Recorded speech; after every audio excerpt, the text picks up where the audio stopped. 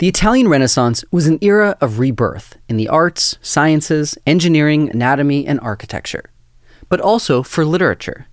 One of the most influential works from this period was Matteo Maria Boiardo's epic poem, Orlando Innamorato. This is a poem of over 35,000 verses. It entered the popular consciousness through puppet theater in Sicily and southern Italy in a way that is inconceivable for other literary texts that are part of the canon. That's Joanne Cavallo, a professor of Italian at Columbia University. Boiardo's poem became widely popular among the masses through these nightly serialized puppet shows in Sicily. But before it was adapted for the puppet stage, it was read and adored by the nobility. Orlando Innamorato was well received from the start because Boiardo gave his audience something both familiar and new. He combined genres to create a beloved work of art that continues to influence Italian culture today. When I traveled to Sicily, even recently, the older population knew all of the details of the lives of Boiardo's characters. So it became part of their upbringing and culture and way of thinking about the world. And the poem that he writes, Orlando Innamorato, on the one hand is coming from the tradition of the chivalric epic with the acts of heroism and knights doing brave deeds. And yet, on the other hand, his formation is that of a humanist, going back to the classical texts, and so Homer and Virgil and Ovid. And what he ends up doing in his poem is to combine those. Welcome to Writ Large, a podcast about how books change the world. I'm Zachary Davis. In each episode, I talk with one of the world's leading scholars about one book that changed the course of history. For this episode, I sat down with Professor Joanne Cavallo to discuss Matteo Boiardo's Orlando Innamorato. Who was Matteo Boiardo, and what was his context like? What were the ideas and culture swirling around him? He was born in 1441, died in 1494, and he was in an aristocratic family. Boiardo grew up in a town in northern Italy during the early years of the Italian Renaissance. He was educated by his grandfather in the increasingly popular humanist style, which was a revival of ancient texts and ideals from ancient Greece and Rome. Boiardo was a gifted child, and he started writing early in life. Some of his earliest works were love poems inspired by the early Renaissance poet Petrarch. As a young man, he studied Greek, Latin, philosophy, and law at the University of Ferrara, and then assumed his role as a nobleman. He became the Count of Scandiano, a small territory. He was also one of the closest companions of the Duke of Ferrara, Ercole d'Este. So he both was active as a military governor of the cities of Modena and Reggio Emilia in the Emilia region. Throughout this time, Boiardo continued writing. In fact, almost all of his works were written for Duke Ercole and his court. He wrote translations of historical works, most notably the translation of Herodotus, the histories. And he was the first to translate the histories into a vernacular language. He translated the lives of famous captains by Cornelius Nepos, Xenophon's The Life of Cyrus. He also translated Apuleius's Golden Ass and a play that he called Timone, and that later Shakespeare turned into Timon of Athens, possibly having seen Boiardo's text. So he wrote in a variety of genres. Also, he has a book of lyric poetry, which is considered the best collection of lyric poetry of the 15th century. Could you say a bit about lyric poetry? What were these poems like? Who were they written for?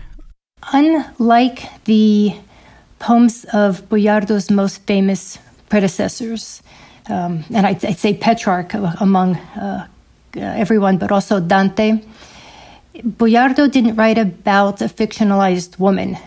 He wrote about a woman that was from the court in Reggio Emilia named Antonia Caprara. And he wrote about the phases of their love affair, from the euphoria of its beginnings to the delusion when she betrayed him, and to his ultimate ability to get beyond the experience. Despite the fact that his lover betrayed him, Boiardo's poem was in favor of love. He began his poem not by disparaging the emotion of love, but by saying anyone who is young and does not fall in love has a heart that is empty. And so he valorizes the experience of this emotion, even if it didn't turn out so well for him. But Boiardo's love poetry isn't why he's remembered. He's remembered because of his epic poem Orlando Innamorato, which he began writing in his late 30s.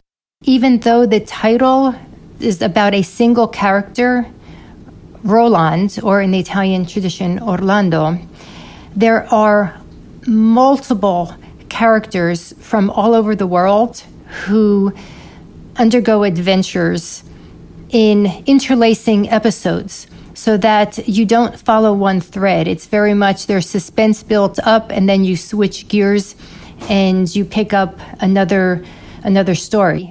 Orlando Innamorato follows the adventures of Orlando, a character based on the historical French military leader Roland, who served under Charlemagne. The poem is divided into 3 books. The story opens with a banquet hosted by Charlemagne. Orlando is there along with other members of his court. A beautiful princess from Central Asia named Angelica arrives at the banquet. She decides to hold a competition. She offers herself to whoever can defeat her brother in a fight. A knight named Ferraguto accepts the challenge and successfully kills her brother. Angelica then flees, and several members of Charlemagne's court chase after her, including Orlando, who becomes obsessed with the chase and goes completely mad. And he lost his head to such extent that he deserted his wife and his country and his king to go east and to follow her, to pursue her love, and to undertake adventures to try to win her over. So that may be the initial guiding thread of the poem that takes us out of Paris and all over the world. The story alternates between romance adventures and epic warfare. The 3 books that comprise the Orlando Innamorato have 3 different beginnings, which might be another way of summarizing the poem. The first book is said to open with the threat of Gradasso, the king of Sericana, so a king from Southeast Asia, who is planning to arrive in France in order to win Orlando's sword and Rinaldo's horse. So there's a threat coming from the east, but it will resolve itself in a romance adventure. Book 2 opens with a different kind of threat coming from North Africa. The king Agramante of Bizerta, so modern-day Tunisia, wants to actually conquer France. So there's an imperialistic theme that comes into play, and the idea that more is at stake than just the loss of a horse and a sword, but it could spell the end of the Frankish realm. And the third book opens with a knight, Mandricardo, who is coming from Mongolia, or the Mongol Empire, in order to kill Orlando and to appropriate his sword in order to avenge the death of his father, the Mongol king Agrikane, who had been killed by Orlando. So epic threads and many, many romance adventures. Boiardo depicts several different kinds of love in this poem. It's not simply Orlando's head over heels in love for Angelica, or it's not simply about unrequited love. He features 2 couples in the poem who are examples of requited love. And they're quite exceptional because the one couple, Brandimarti and Fiordalisa, are from opposite ends of the earth. And when we encounter them in the poem, they are continuously acting on behalf of one another and helping one another, searching for one another. And they provide a model of requited love. The second couple, Ruggiero and Bradamante, are very much in a mixed union in the sense that Ruggiero's father is a southern Italian Christian, and his mother is half African and half Amazon, who converted for love of the father. Bradamante, who's the sister of Rinaldo, is a half-sister because her father was a Frankish Christian, but her mother, in most of the cantari, or most of the poems prior to Boiardo in the tradition, her mother was a Saracen. And when they meet, they are in enemy camps. Bradamante is fighting for the Franks, and Ruggiero is fighting for the invading North Africans. And they are able to put their personal courtesy above their allegiance to their leader. And it's that couple, amongst every other character in the poem, that's designated as the ancestors of Boiardo's dedicatee. So there's something to be said about putting one's personal honor over everything else, because it leads to not only their own enamorment and marriage, but to the future Estense dynasty. Orlando Innamorato ends abruptly because Boiardo died before he could finish the poem. A generation later, the Italian poet Ludovico Ariosto picked up the thread where Boiardo left off in his own epic poem called Orlando Furioso, or Orlando Raging. So Ariosto takes him to a much darker place. So it's not a character we can smile with or even chuckle about. It's a character who wreaks havoc on nature by pulling up trees, on horses and farmers and any innocent person in his path, including Angelica. When he meets her, he doesn't recognize her and plans to rape her, which is a shock because earlier when he's a character in Boiardo's poem, he sees Angelica sleeping and only contemplates her beauty. And when she gives him a bath at one point, Boiardo makes the joke that there's nothing moves or nothing grows. And so he's quite incapable of showing any kind of physical desire for Angelica because it's such a question of adoration. And when he gets to Ariosto's poem and loses his humanity, then he also loses any sense of self-control. In Orlando Innamorato, Boiardo drew heavily on two bodies of chivalric literature, the Carolingian cycle and the Arthurian legends.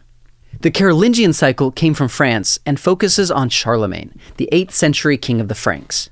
Many of the stories are about battles between the Christian Franks and the Muslim Saracens, and explore themes of nationalism, war, and personal honor. The Arthurian legends, on the other hand, came from England and focus on King Arthur, the 6th century British ruler. The Arthurian legends typically contain elements of chivalry, love, and adventure.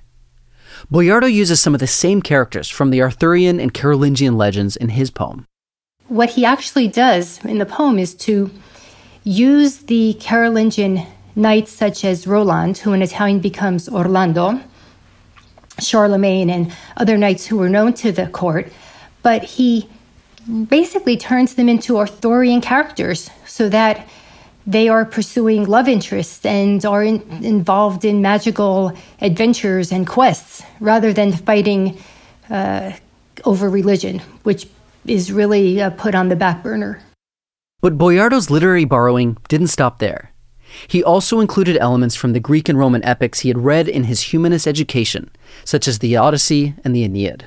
So there's a way that Boiardo will take a classical episode and then rework it at will to give examples of, let's say, behavior to avoid and behavior to follow, which was a common way of reading literature for the humanists.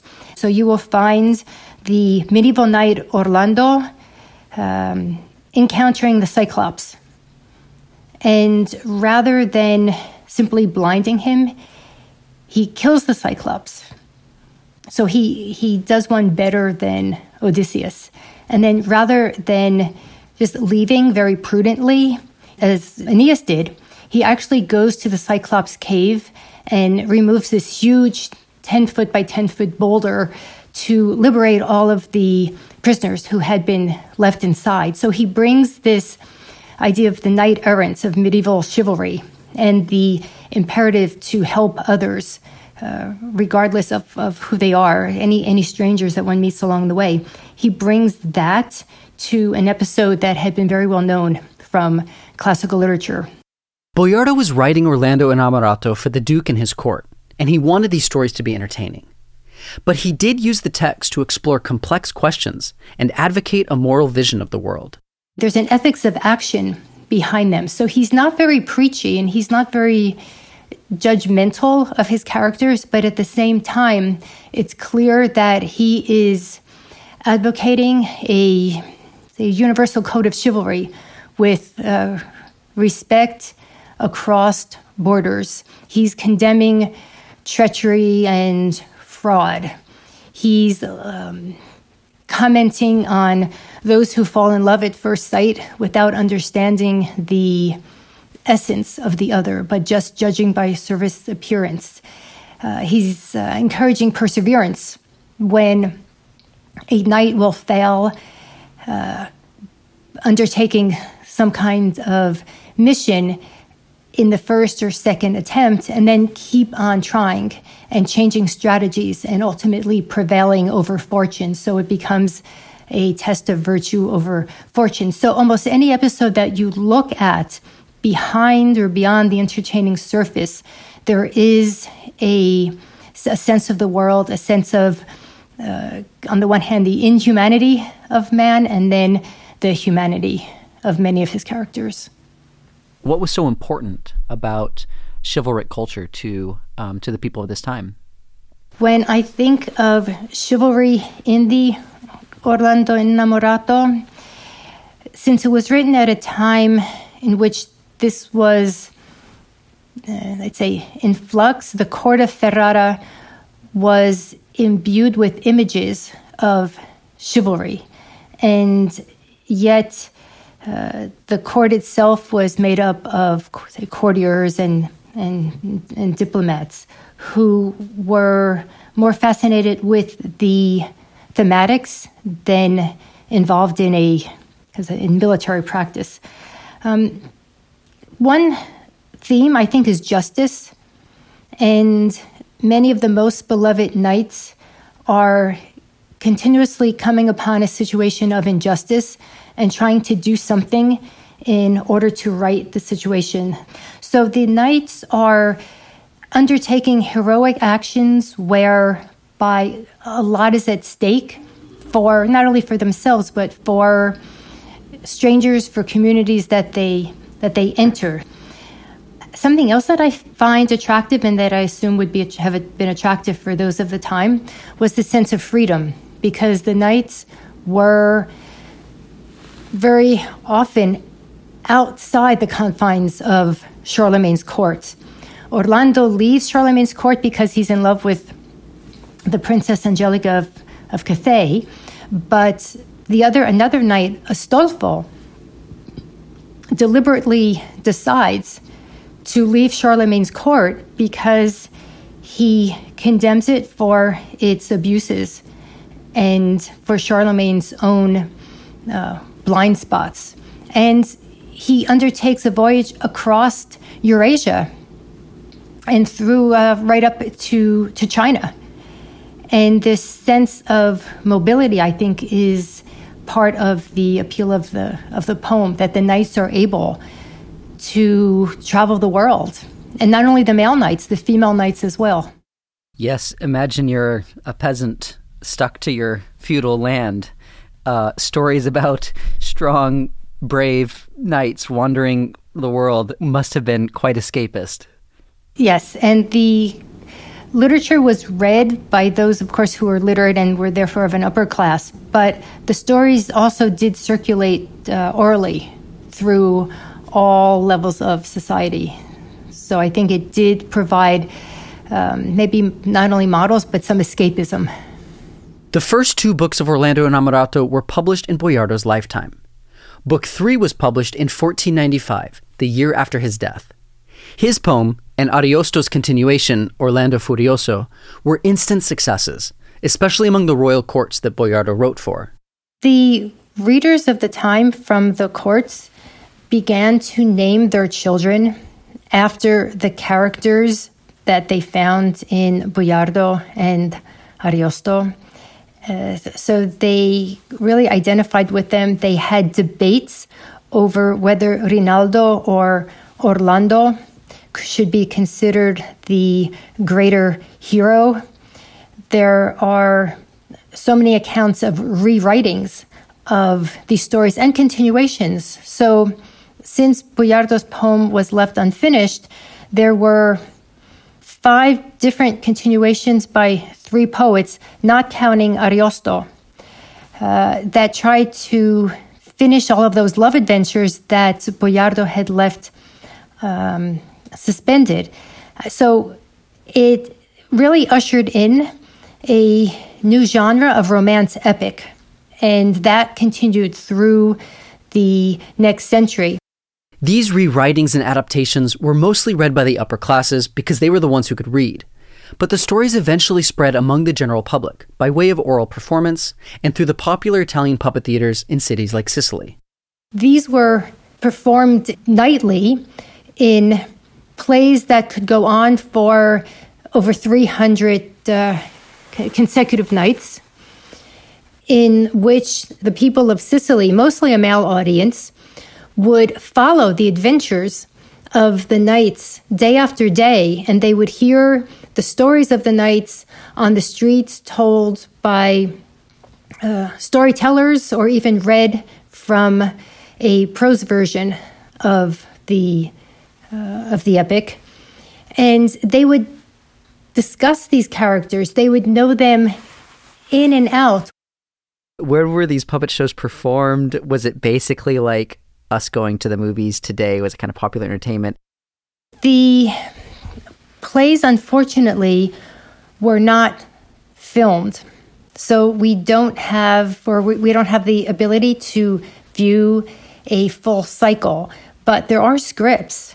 And so we can read about what was seen on a daily basis. If you go to Sicily today, there's a very limited repertory.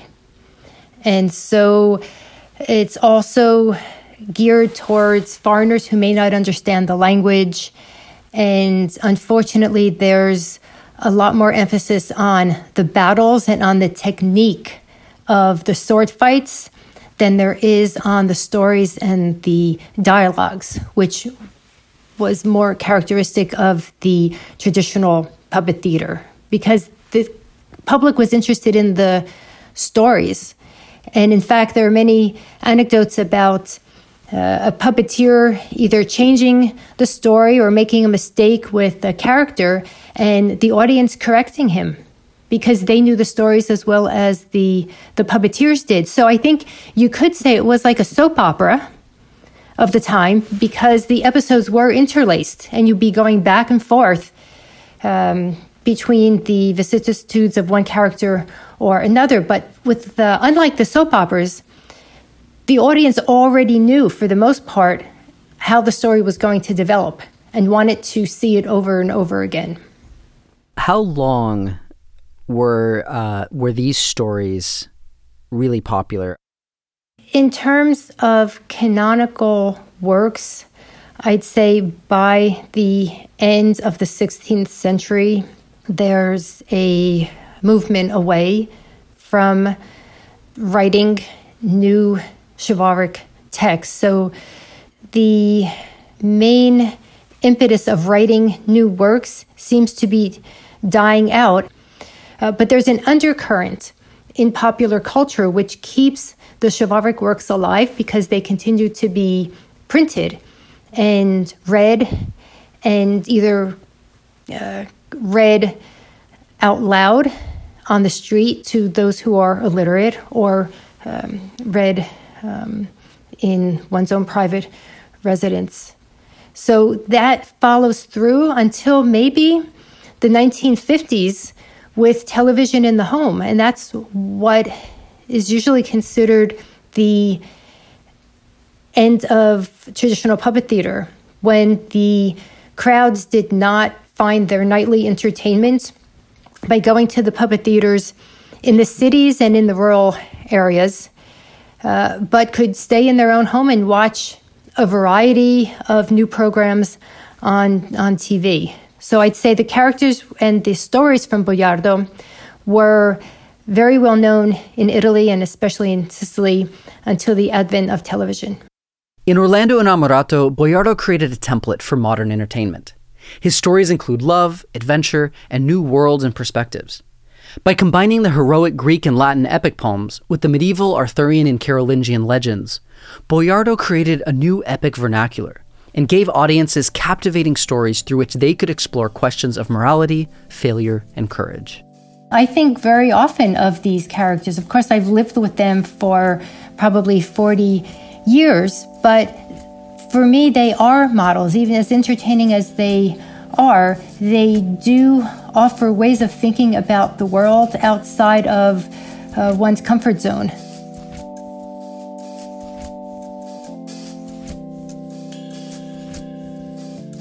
Writ Large is produced by Jack Pombriant, Liza French, and me, Zachary Davis.